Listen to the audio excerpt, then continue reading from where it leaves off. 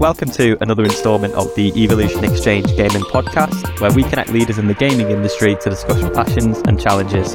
I'm Sol, and today I'll be your host, and I'm joined by a fantastic panel to discuss immersive gaming worlds.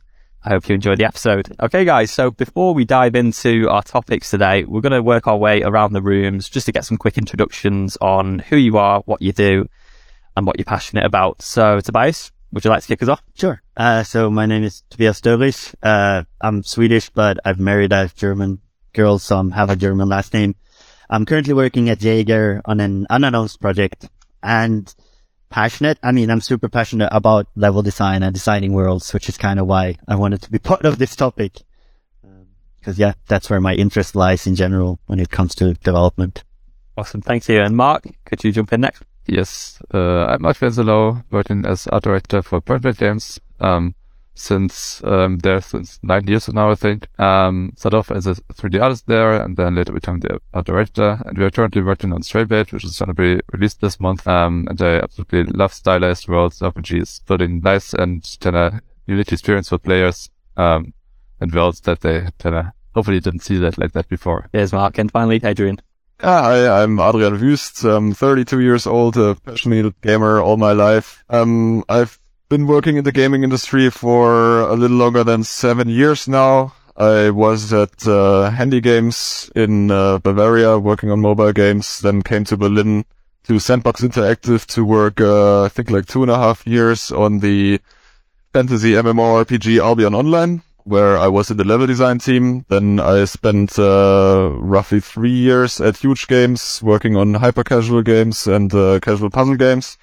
And for the last 2 years, I am the lead game designer for Dawn of Ages, which is a medieval auto-battler from Stratosphere Games. And I'm also very passionate about level design, about game development and playing games in general, I would say. And aside of that, also into nature and hiking, I would say. Awesome. Thank you very much. I know for a fact all four of us are pretty excited about getting jumped into this one, so I'm not going to waste any time at all. Tobias, you can start us off with your topic, please. So you've posed the subtopic of what are the important design questions to answer to build an immersive world. So if you could just give us a little insight on why you chose that topic in particular and what it is that makes you passionate about it. Yeah, of course. I picked that because for me, there's a difference between, and there's no official name for this, what I'm going to say right now. It's like mechanical level design versus immersive level design, which mechanical being only ever focused on, for example, metrics is a classic here, you have covers is 1 meter high and 1 meter wide, and you make sure a player fits behind it, right? And you place those 3 meters apart, and every time that's mechanical level design, because you know exactly this is the metric. What immersive is, the part where you also think about, okay, this cover is placed here because this wall fell over because someone, took a sledgehammer and broke it. So you also tell somehow the story of how the world built up, because then you can get into the game and, you get this oh, I feel this world is realistic. And when I say realistic, I also don't mean as in our world. Like, if it's a fantasy world, it depends on the rule for that fantasy world. But, so it's not about being in reality as we see it. But yeah, that's why I picked that topic, because I think it requires different design thinking than when you do the older version where it's more, think about the next step. I like to call that believable. Like, you want to build a world that is not realistic because reality is like a simulation, not necessarily a game. But you want to build a world that is believable to the player and consistent in every regard. Yeah.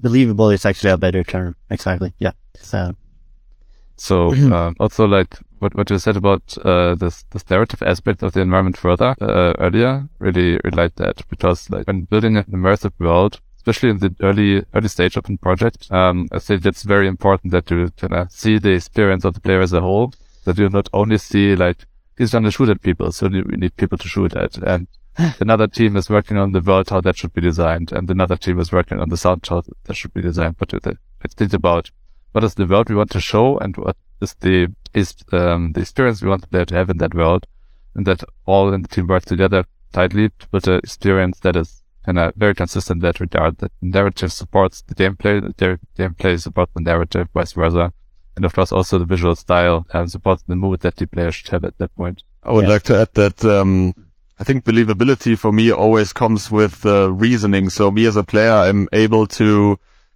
find reasons for why things are a certain way in the world, whatever I'm seeing, basically. And I remember also hearing this once. It's like a technique for story writing of South Park episodes or Simpsons or other adult comics. Like sometimes you have really random situations in these series, and the writers always try to keep in mind, like this random strange thing happened because something else happened before.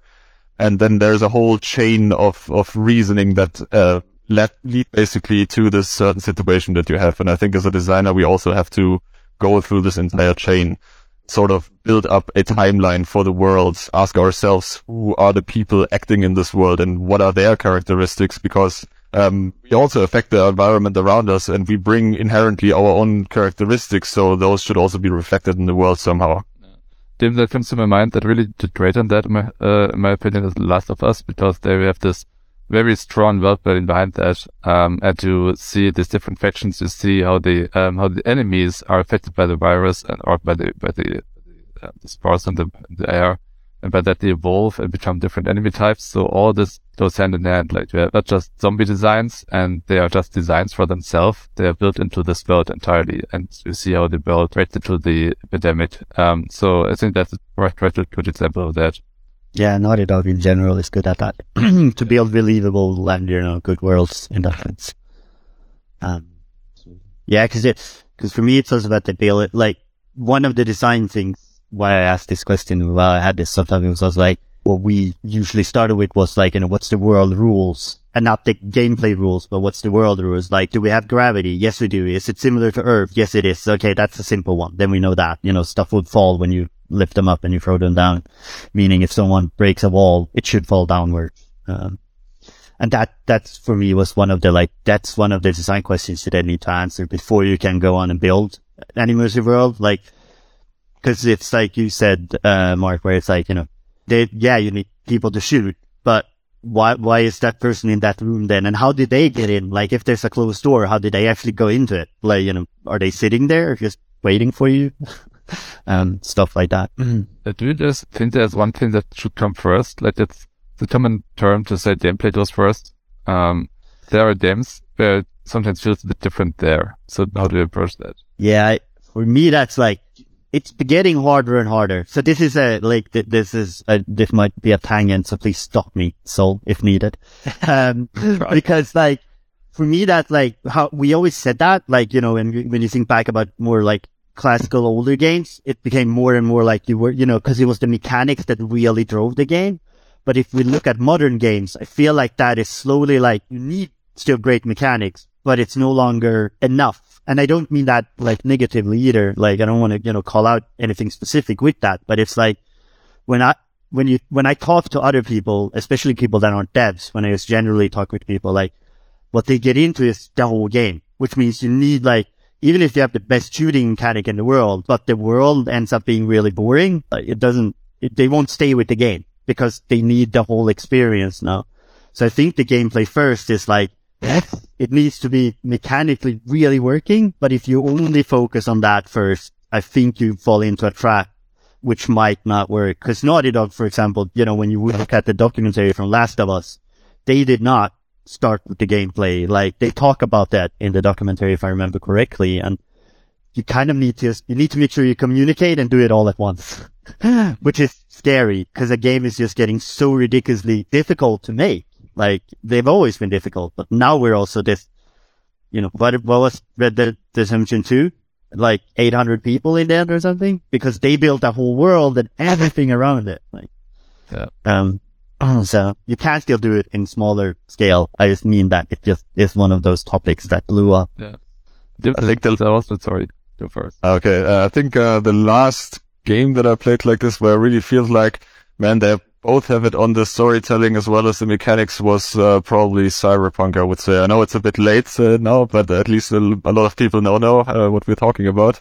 And there I felt like very much they start in the beginning with like, okay, this is our world here. Let's try to think a little bit into the future. Let's see what kind of innovations and inventions will affect society. And then like so many stories come out of that, and you have inherently already in this world potential and reason for conflict that explains why certain things are happening. And then obviously, I mean, the game team was probably giant on that, and they worked for a really long time on it. So they could also really deliver on the mechanic side, I felt like. Yeah, I also love, like, coming back to the Red Dead Redemption example, like these games where you have these small mini games inside of the game that support the entire world. If you can play card games with some guys in the bar or gambling, then it feels like you can just do stuff that you would do in the world and it's still fun. But that the world becomes more real as well, but that more immersive. Yeah. I mean, it's interesting to hear the cyberpunk reference, because also if you look at trailers, they talk a lot about the world, right? Like, here's Old City, like, you know, those kind of trailers. So they also really focused on that, I feel like, when you play it, which is also another thing you see, like, on that side. I mean, also, I think for game like Cyberpunk, I didn't play it so much, but I think the selling point, or kind of the point that gets people to play it is the world. Essentially, want to experience that world. That makes sense to kind of put a lot of emphasis on that, because just saying we are a shooter doesn't sell much, right? But the new setting that makes it fun, rather that makes it worth being played. Yeah. I even had like some way more fundamental question that is usually at the beginning of any kind of game development, when you're not even thinking about world specifically, but just like the entire game. A question that always pops up is what are actually the resources to create whatever you want to do in terms of budget? How much money do you have? What kind of people are you working together with, and what kind of skills are they bringing to the table? Even down to the tools, what kind of engine are you running, and finding out the limitations through that. Thinking back to joining Sandbox Interactive and working on Albion Online, at the beginning we were only like 3 level designers, and we had to set up a MMO world for several thousand people that should all play on the same server, no instances, at least in the bigger part of the open world. And we really had to find ways how we can efficiently create this and then also maintain it in the long run, and also keep adding to it. And the flexibility of all of that are also very fundamental questions. I felt like maybe Tobias, you also have experience like that from I mean, Citizen sat exactly in the world, like on the multiplayer game. I think we were like 6 level designers, maybe 7 when we were the most. I don't remember. So we also had to do that a lot. You know, like, how would we make this simpler to make sure we can fill the world with things? And how can we? That also falls into it. Like, how do we keep them immersive enough? Like, you know, because it's one thing to say we want a modular tool, and you get like. But if you get a modular tool that does really weird layouts, that breaks the immersion. Like, you know, no one would put, I don't know, the restaurant on one side of a building and on the complete other side, like half a kilometer away, if the building is massive, the toilets. Like, that would make no sense. And if the modular tool does that for you, it breaks the immersion. Because you as a human would be like, this feels weird, something's off. You might not be able to pinpoint it, like as a player, but if you look at it, you would understand it. Because it just architecturally wouldn't make sense. And we're taught certain things. It's now I forgot the term. The uncanny valley for level design, I guess. Yeah. I was also thinking, once you have then like your fundamentals figured out and you know kind of like your limitations and the boundaries that you're going to be working in, how do you align the whole team and everyone who's working on this project to have the same expectations and drive towards the same vision? And exercise that I found very useful for young teams like this basically is creating a spectrum. If you want to say, for example, like, hey, how big should our open world actually be in terms of size? How long do I travel from one side to the other side? And then you start with, hey, okay, like on the one side here, we have like a very linear, small kind of, I mean, smaller in terms of size that you can traverse in. For example, Doom on the one side, and then on the other side, Red Dead Redemption, which is giant and takes you hours to walk from one side to the other side. And then in between, you put a bunch of games that people know from the team, and you kind of, maybe you put it on a whiteboard or something like this, and everyone like puts their position on it, how they have their expectations, and then you have something to look at. And maybe from there you can have a conversation and see like, where can you get this together and find a focus. You ever use something like that, Marc? Like for Sol Bate that we're currently building, I guess our situation there was a bit special because when we started with that, I think we have been like 5 people, and then the team ramped up in kind of crazily. Like now we have 40 or something. So in the beginning, when we started working on that, it was mainly about like what is our kind of building the project on the team, and rather than having the project and selling it to the team, because the team was small enough to just agree on what is our passion, what is our strong suit, and then building on that. So we had this animator in the team, but like I think like 15 years of experience in martial arts. I also did some sword fighting, and we had some boxer and like a lot of martial arts people in this small team, as well as some strong passion into kind of building fantastic worlds and civilization.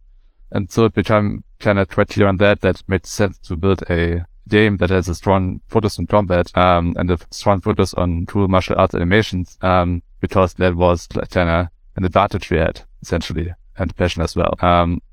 And then when people joined the team, that really mainly became about like showing what is there and kind of setting this into context. But we already had a base to explain what the goal is, because we had our demo and everything already in place. That was less about kind of getting this initial idea across, rather than kind of defining where we want to go with that further for the team. And there it became mainly handy, of course, building kind of this reference sheets and all that kind of stuff, but also just kind of doing overpaints and all these techniques, because they kind of give a very quick impression on what the idea is, and you can just have a lot of stuff with the words, but pictures are better in many cases, of course. Totally, I agree. That's why I'm always trying to work with people that also play a lot, because it makes like you just get a bunch of gaming literacy, if you want to call it that way, and it's just easier to communicate that way because you don't need to explain so much. And then I guess for the last bit, pictures always help. Cheers for that, guys. Really interesting points made there. Hi everyone, this is Chris Bennett here, and Nordic's Managing Director here at Evolution. I really hope you're enjoying the podcast so far. We're committed to doing recruitment in a different way that adds value to both our clients and candidates by providing you with amazing speakers and leading edge discussions on what's going on in the tech scene at the moment. There are 3 reasons why you should contact me. If you would like to speak on a future podcast, if you are interested in hiring awesome tech, data, product or gaming freelancers for your business, or if you are looking for an exciting new organization to work with, please get in touch. Thank you so much for listening, and I really hope to hear from you soon. Please enjoy the rest of the podcast. Going to jump into your topic just next, just to shake this up a little. So you've posed the subtopic of realism versus convenience. How to compromise without sacrificing immersion. Firstly, really well-worded subtopic. Have you done this before? No, I have not, but it's, I guess, a question that I was confronted with in my career also several times. And I thought of some examples just to give you guys a hunch of what we're talking about here. You think of certain features that a game has. For example, in open worlds, you're often traversing terrains, big or small, whatever.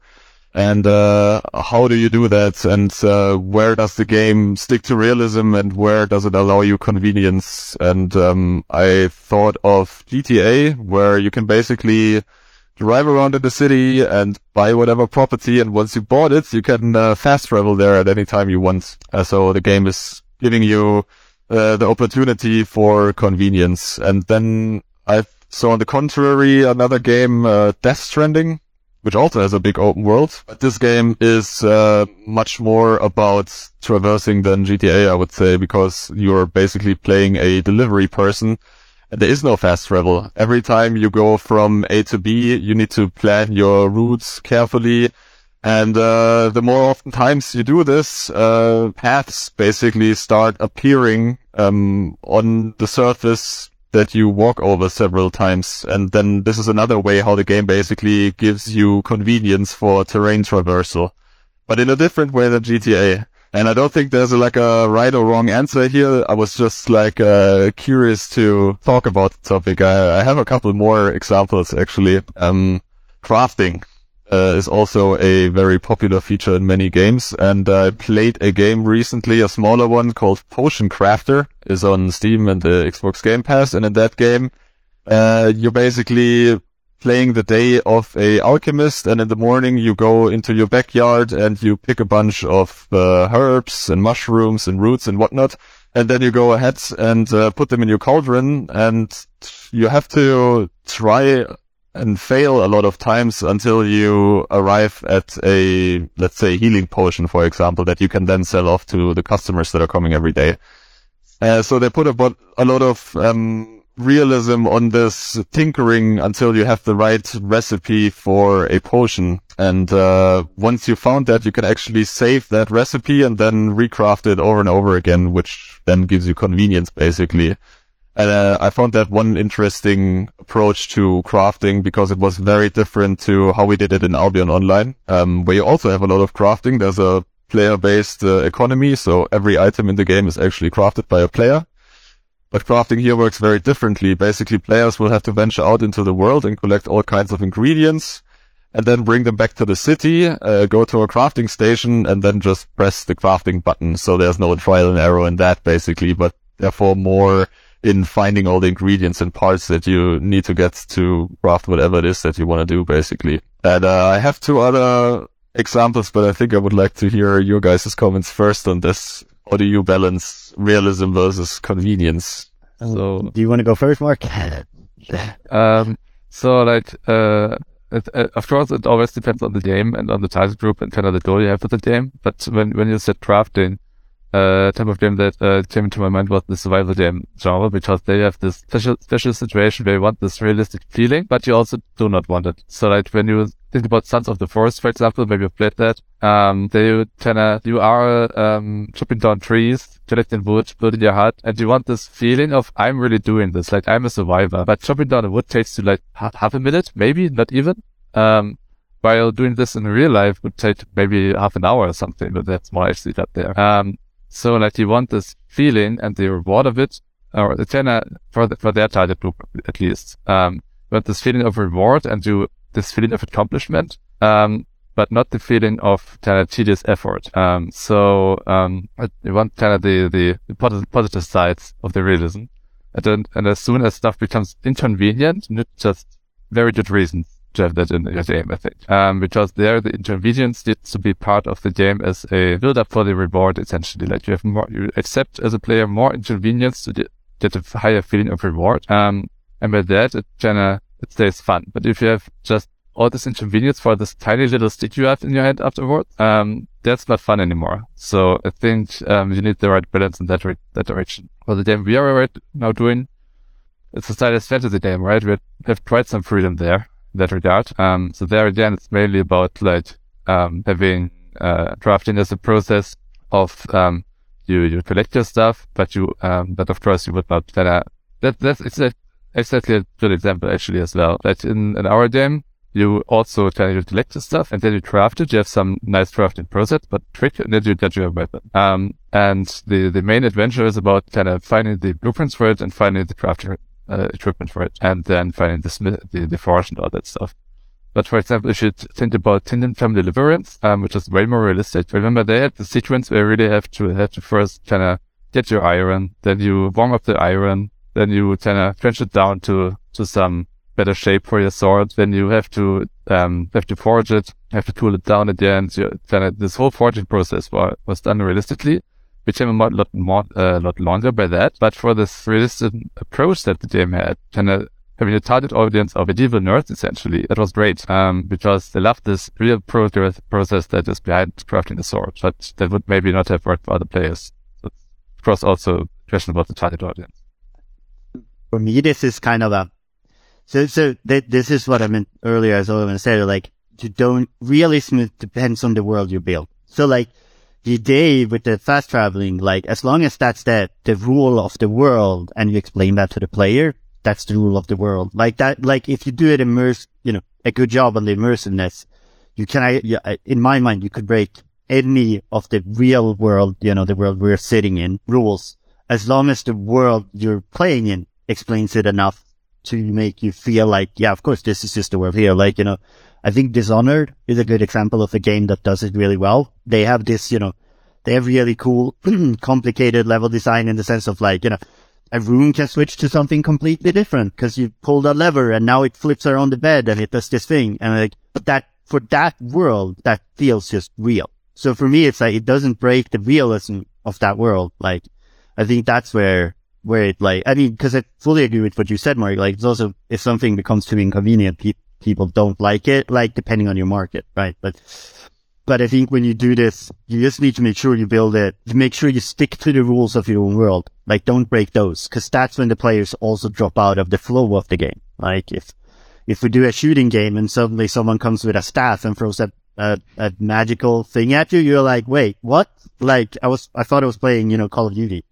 Like, that would have just, you stop. Like, sometimes you want to do a big surprise for the player, but that would just break the world too much and you would just feel like, huh, and that would stop you. So I think this is a pretty common term as well. Like, you just need to keep it grounded. So there needs to be something for players to recognize. Otherwise, it's hard to believe in a world because our minds just like complete 100% fantasy is pretty difficult to grasp. But if you keep, you know, it's really simple example. If you do a car and it's similar to a car, people kind of recognize it as a car. But then it doesn't matter if the car is flying or not. Like, cause it's still, in our minds, we still understand that, yeah, this is a car, you know? That's how I like tend to approach this. And what I also think for me is what's important in other games. As long as the world rules are in the corner, they're fine to do whatever they want as long as they stay within their corner. Especially for fast travel, I often see like how kind of that gets solved by just saying, yeah, you just here once, you did that another time, and that's kind of about it.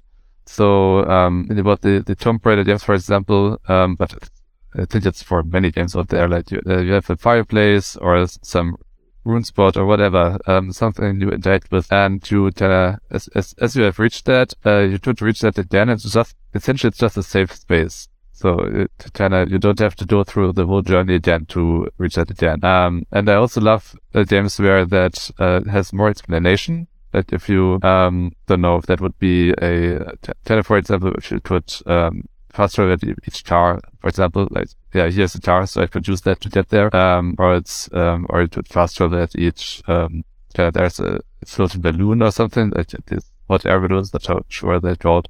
And that will bring you there. Maybe you just even have to pay a bit of money for that in the game. So you have this feeling of, yeah, I'm paying for just getting there faster. I really love it when games are doing that, but I don't see it that often, to be honest. Yeah. I think Cyberpunk, again, just to combine that, did an interesting example, right? Because I think you go to a bus stop. So you're like, oh, it's the bus. Like, it still fast travels you. You don't actually, like, get on a bus or anything like that. But it's the same there. It's like, it's explained as like, yeah, of course, you know. It's a little bit like being a kid falling asleep in the car when your parents drive and you wake up and you're home, right? Like, it's like, that's our fast travel. It's like, oh, nice. Like, I'm home. I'm in bed. Nice, you know. I wish I had that again for sure.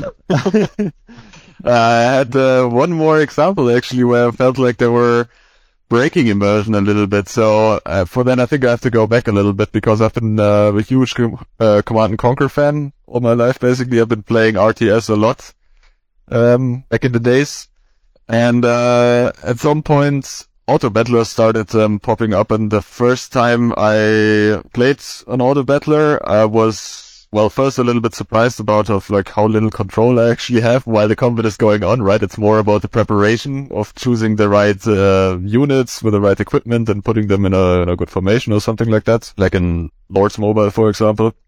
And it doesn't feel like an RTS anymore where you're constantly under time pressure and every interaction that you do feels very meaningful in a way. But now it's more like, okay, it's a more relaxed puzzle experience, and then you kind of just see the outcome after the battle has basically played itself, kind of. And there was one game, also auto battler, called Battle Legion, that also introduces itself rather like a puzzle game in the beginning, but then at some point they're introducing this feature of spin tokens, that's how they call it, and it basically allows you to play several battles after another without you having to do any interaction with it. And then I started feeling like this is really breaking my immersion now, because there's not so much even of a puzzle effect anymore.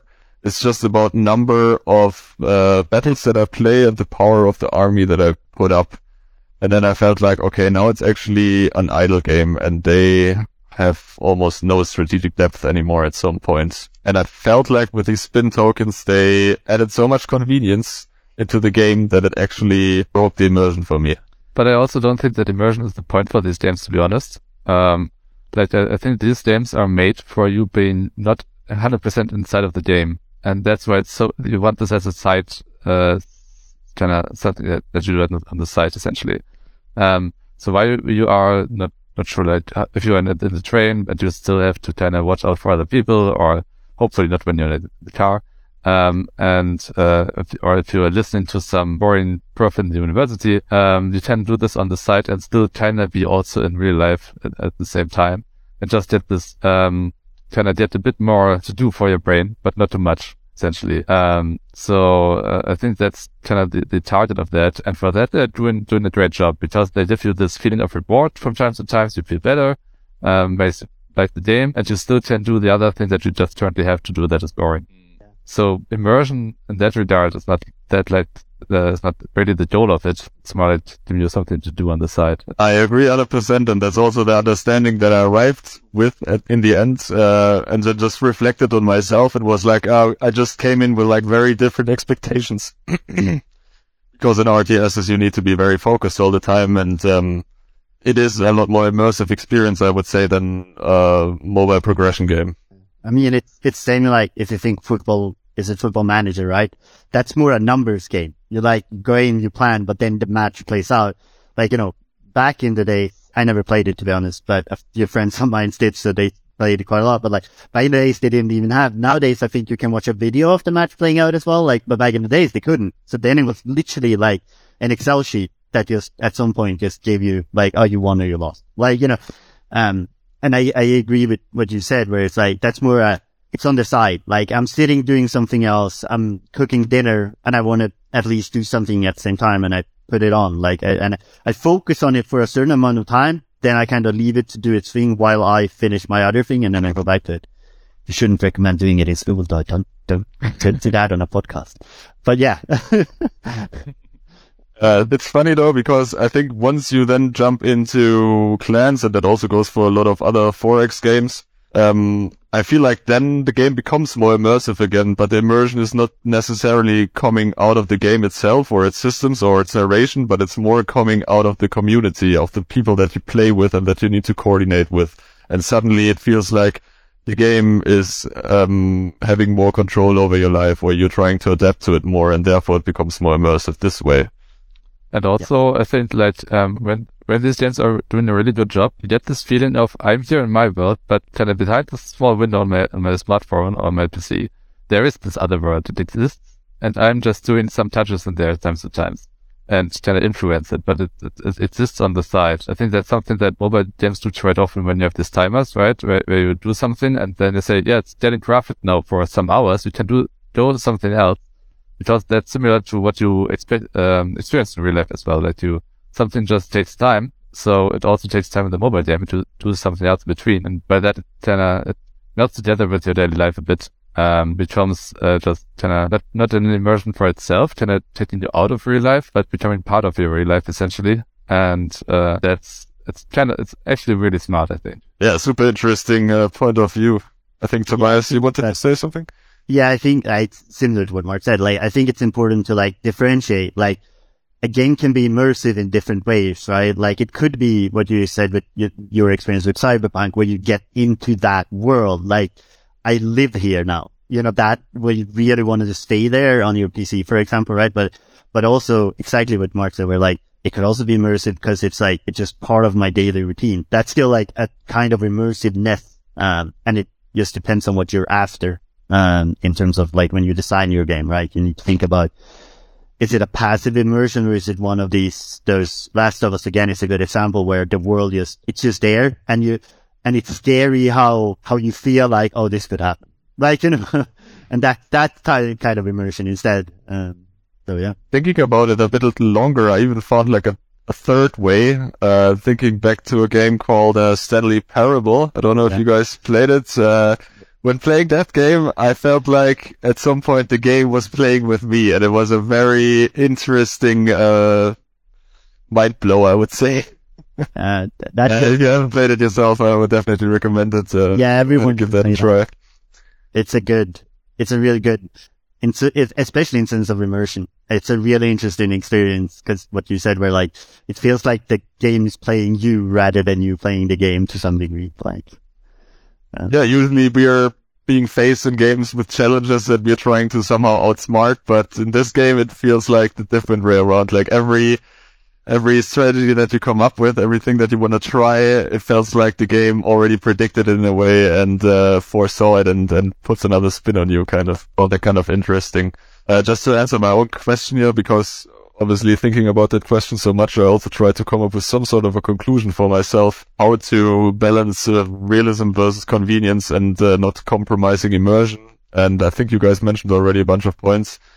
But what I found for myself is that you need to focus on a fresh and exciting experience that is, doesn't necessarily have to be convenient, but once it starts becoming repetitive, the excitement and the freshness obviously fades away. And then we need the more convenient experience to not get bored of the game with endless repetition. But for whatever shortcut we are offering to get more convenience, to do whatever it is we want to do, there needs to be reasoning. For example, like you said, Tobias, getting on the bus or things like that. Awesome. Thank you, guys. We'll wrap that subtopic up there and jump into Marc. We're going to go into your topic next on balancing complexity. How do we find the sweet spot to keep players in the flow?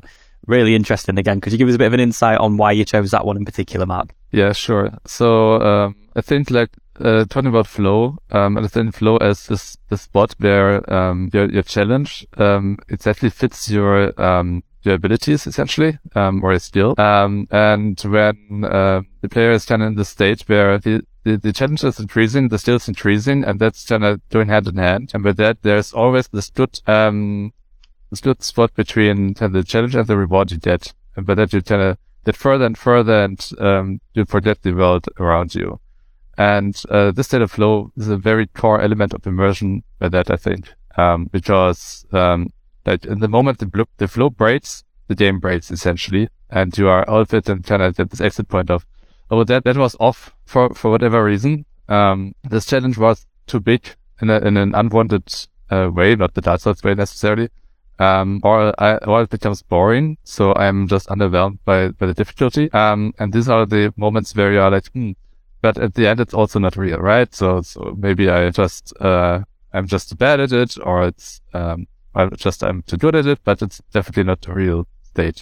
So keeping players in this flow, I think it's one challenge for all aspects of games, for art, for gameplay, for narrative, for everything, to keep the interest of the player, and make stuff feel detailed, but not overwhelming. And that's extremely difficult because players are very different.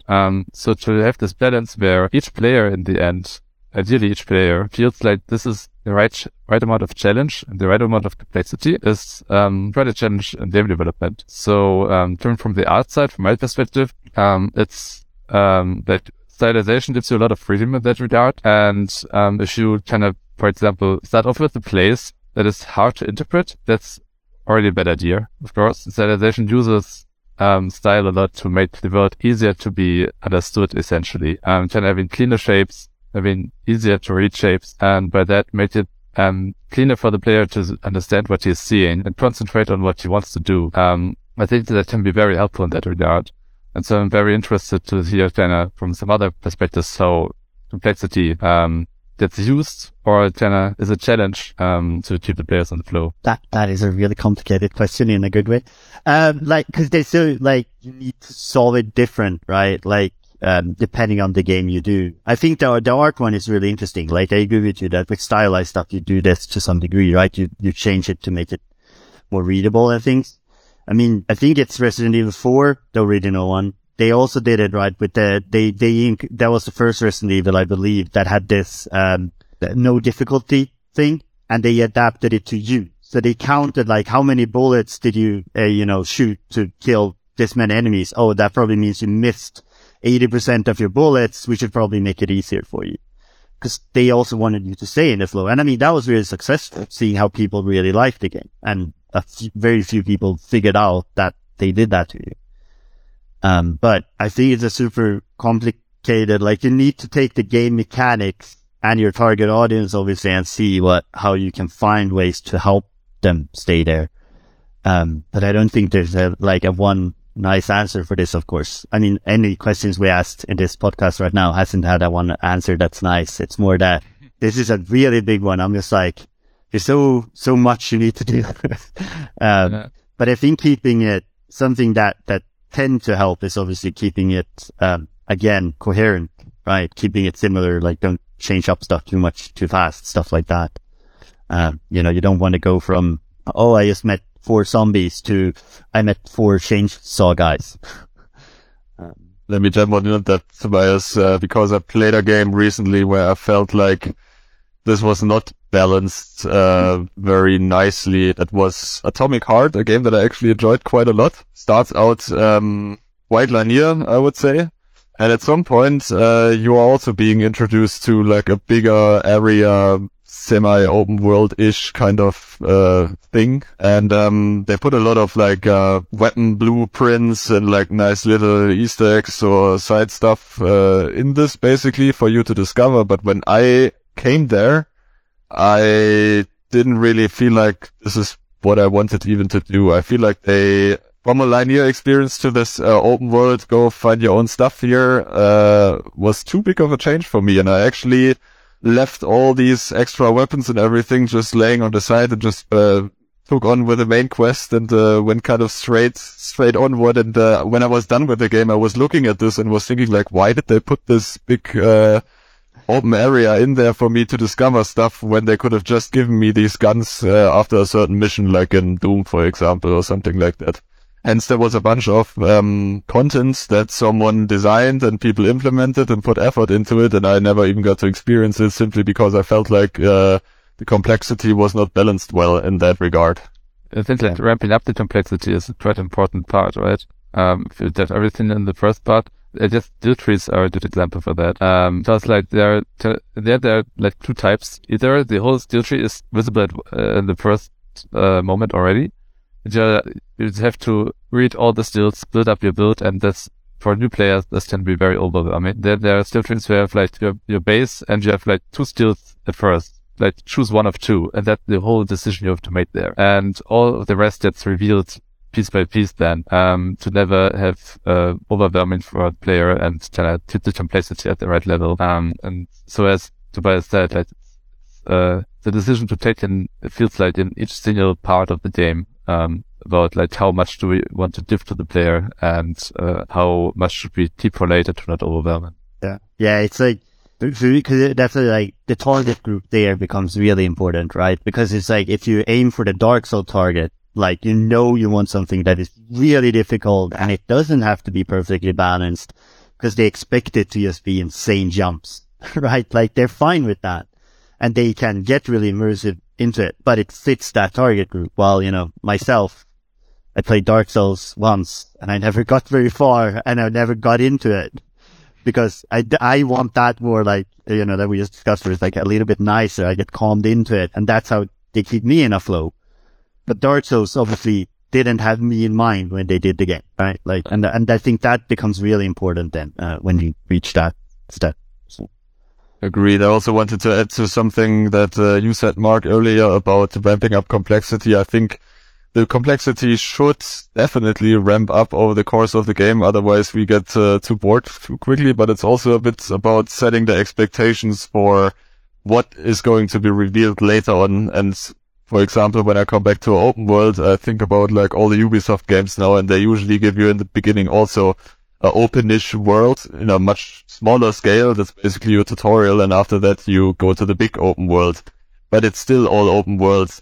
in this case of Atomic Heart, I felt like, okay, this is BioShock kind of. It's a linear experience. And then this came in an unexpected way, and I didn't even feel like it made the game better, or I was like, having more fun because of it. I think an interesting example is, did you play Darksiders 1? First title. I think that was that they kind of in the first moments of the game, they gave you everything, essentially. Like they gave you all the skills, all the equipment, as far as I remember at least. Like they give you all the power, and then they take it from you. So they give you this kind of, they want to give you some feeling of overwhelmment. Like there's so much I can do, there's so much skills I have and so much power I have. And then they take it from you and you start off like having nothing again. And then you piece by piece have to get this back. That was also a very interesting approach, I think. Because like in the first part, it ramps up super fast because like you have to learn all the skills immediately, but of course the enemies are not that difficult, so you do not die from it if you do mistakes. And then they take it from you, and then you learn this piece by piece. And in the end, you have the same skill set, but harder enemies, which is quite smart as well, because they have a very specific goal to aim for all the time. Like they want to be this very powerful person from the start again. And still, they had this moment where you had everything in the first place, in the first moment of the game already. And that worked was interesting, I think. Because and that's unusual. Yeah, I mean, I think Metroid also does that. Like pretty consistently across. I don't remember all of the games now, but I think the GameCube one that was just released on Switch, for example, there they also do that. Like you start with everything, you're like, and then you lose it, and and that's it's a cool foreshadowing, right? Of like how powerful can I be, and then you get to do that. And I think that works when they're like, I think the only limitation that I consider when doing something like that, when I think about that design, is like, that works when you're not, for example, a Final Fantasy, where you might have a skill tree that's, 400 different things. Cause then it's like, here you go, here you have everything. And then you're like, I think I could learn 5. Like, you're like, you get into that. So again, it will come so much down to your like target organs and mechanics, how you can make sure you keep the flow. Like, so you will have to think of different rules depending on what you're after in that, it's going to be a daily like, okay, how do we make sure this happens? I wanted to also talk more about that, since we now mentioned a bunch of games and see how they are balancing their complexity, but how do we do it as designers? What's our process there? And for me personally, it usually starts with a target persona, where you try to imagine the person that is going to play the game eventually. Then whatever I build, I will test and play myself. I mean, obviously I'm trying to put myself in the shoes of the target persona. I'm trying to immerse myself into similar games that they enjoy playing, so I have a little bit of a reference, and then whatever I create, I play myself a lot, really, really a lot, and try to follow my intuition as good as possible. And once I'm happy with that, I will obviously try to receive feedback from outside, so mostly focus tests. And I would usually start with peers. It's directly the game designers that I work with, but then also other team members, and then even peers from other teams. If the game is already live, I would definitely try to connect with the players somehow. If there's already a community on Discord or something, or elsewise reachable in the game, that is ideal. Those people are the ones you want to ask for sure. But those are usually already your most engaged players and way into the game. They like it already. Sometimes you need a bit of a fresh perspective. And then I like to use a tool called Playtest Cloud, where you can basically target strangers that sign up for this program. I think they're coming from UK, Canada, and US or something like that. And they basically download your game and play it and record themselves while they're doing it. And that helps me a lot to see where I'm breaking the flow with the experience that I created so far and where I can optimize. And eventually, when I'm really happy with everything, I will, of course, also proudly show it to friends. But the feedback from them has to be taken always with a grain of salt, because they have a personal relationship to you, and that's always a bit different than your regular player in a way. And as a very last tool, mostly just used for free-to-play games, but could also be applied to any kind of game, I guess, is data analysis, just tracking all kinds of events and seeing where people drop off. What do you guys use in your process? I think I'm almost one-to-one with what you said. Like, it's the stuff I also do, right? Like that. Especially that, like, if you can have a reference game, which 2023, it's really hard to say there's literally no reference game for a game you're making, because there's so many different type of games that like you're gonna have to find something pretty unique to have no other reference to, at least play and get a feeling for. I'm not saying you like you said with Atomic Heart, is pretty close to Bioshock. Like they probably had that a reference game, but it doesn't mean it's Bioshock, right? Like in the end, or I assume they have that. I haven't played it myself, to be honest, but but otherwise that's also what I do. Especially the playtesting. Playtesting is, without playtesting, your own brain tricks you pretty quickly, especially when doing level design, because at some point the level is so easy for you that you're just like, just add more harder enemies because it's so easy. And then you don't think about that. Yeah, but I played this 400 times in the last 2 days. Like, it's probably not going to be that easy for the next person. That's the common junior mistake. So. Also talking about level design, like, also in the first days of level design, when it's not even that much about like the specific enemies that are getting hit there, when it's about orientation and all that kind of stuff and understanding what the actual location is that you're in. And as soon as you kind of play this once and already have an understanding of where you are and where your goal is, you're kind of biased, I think. Like this yes, do the first impression, you only have this once. So I mean, new testers all the time, that you can have it as a tester is super valuable, because by that you get to know, like, somebody doesn't have a clue, sees that for the first time. Where does it go and what does he understand and where are the issues? Awesome. Thank you, guys. We're going to jump into one final topic to round this discussion up today. So we'll be jumping into the subtopic of how do we keep art of an older game fresh and what are the challenges of this? From my understanding of the industry as well, it's incredibly quick in the way that it evolves and grows. The tools and the systems that you guys use within your companies obviously is changing all the time and new games are coming out. So I'm really interested to hear what the sort of challenges you guys have faced in your careers so far in terms of actually keeping your games fresh and immersive. Okay, I want to start. So for me, there are essentially like two solutions for that, depending on the game a bit. Because like talking about stylus games, there it feels quite obvious, like the solution being that we want a style that is just appealing and beautiful, independent on the hardware, essentially. So when hardware gets stronger, and kind of the expectations become higher for art, it still needs to feel like an art set that is appealing. And for stylization, that mainly means like most likely production quality will increase over the years and amount of detail that can be shown will increase over the years. But if your textures and everything, your shape language is just nice art and good composition, it will still feel beautiful, independent on the technical abilities. And when you're doing for a realistic game, that becomes a bit harder because like when you're aiming for realism, of course that depends on hardware power at some point, how complex the shaders can be and all that kind of stuff. And the only solution that comes to my mind there is like aim higher than the current average. So like if you want to build something that is realistic, then build it so that it works for the kind of best graphic cards out there. And so later when they become average, more people can access this highest level of detail.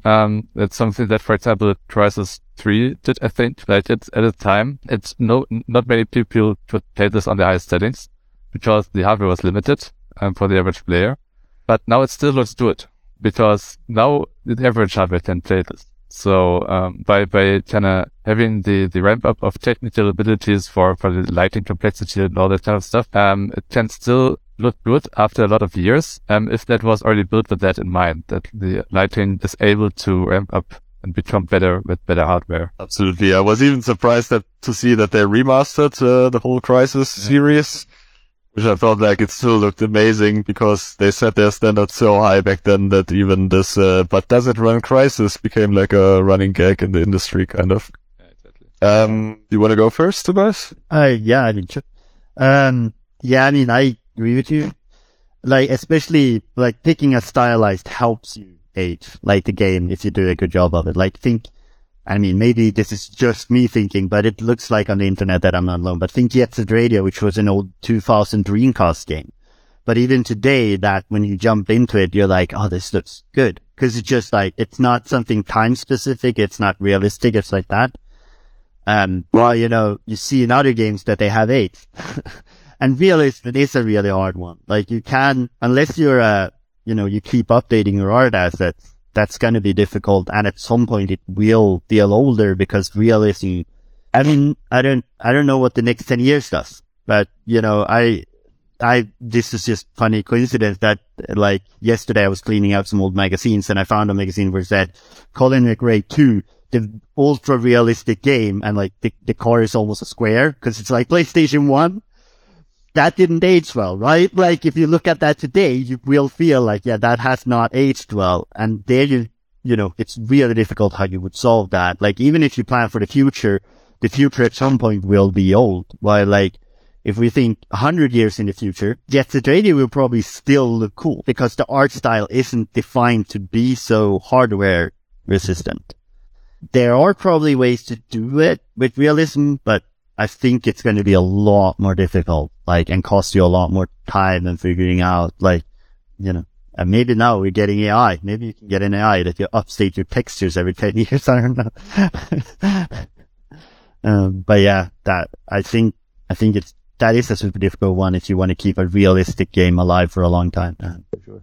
Yeah, I would like to add to the other challenges that I see with keeping a game fresh in its art.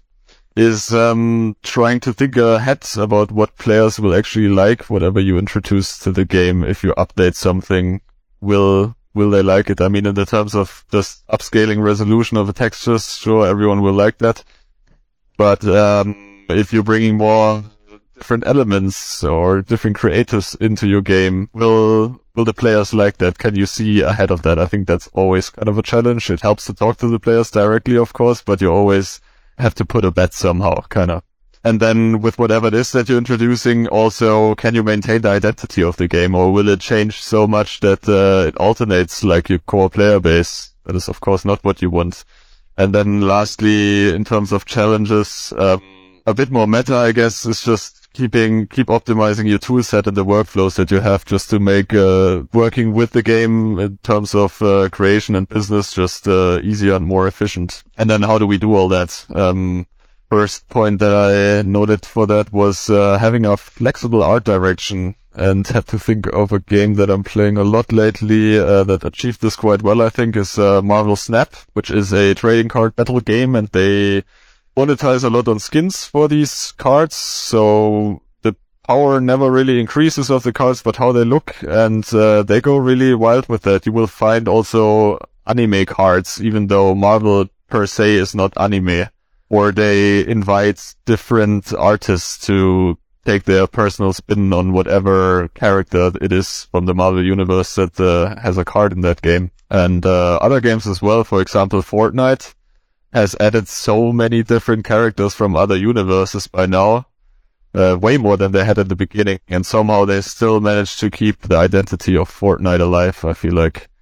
Last example I have in that regard is League of Legends, where the characters also follow kind of different art directions. Like some of them look more badass, others are more cute, some of them are medieval knights versus others are more sci-fi in a way. So having that flexibility, I feel like, really allows you to keep the game fresh and add stuff to it without destroying the identity of the game, basically. And then basically just keep adding new assets to the game constantly. You can do map changes just like in Fortnite. You can optimize the UI. You can have seasonal backgrounds like in Apex Legends, for example. You can have event cosmetics that are only obtainable during a certain time, and since you don't see everyone running around with these cosmetics, also helps to keep the game fresh for longer, I would say.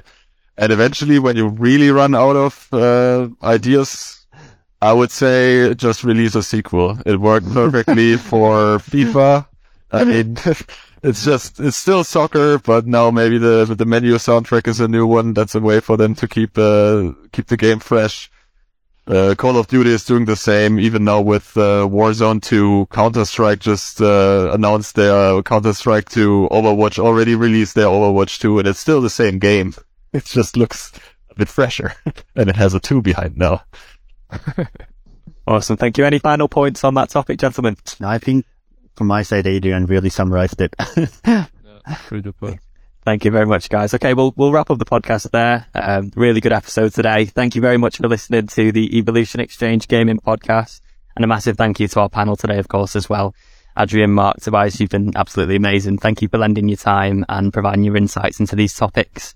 We hope you enjoyed the episode, and we look forward to welcoming you again very soon.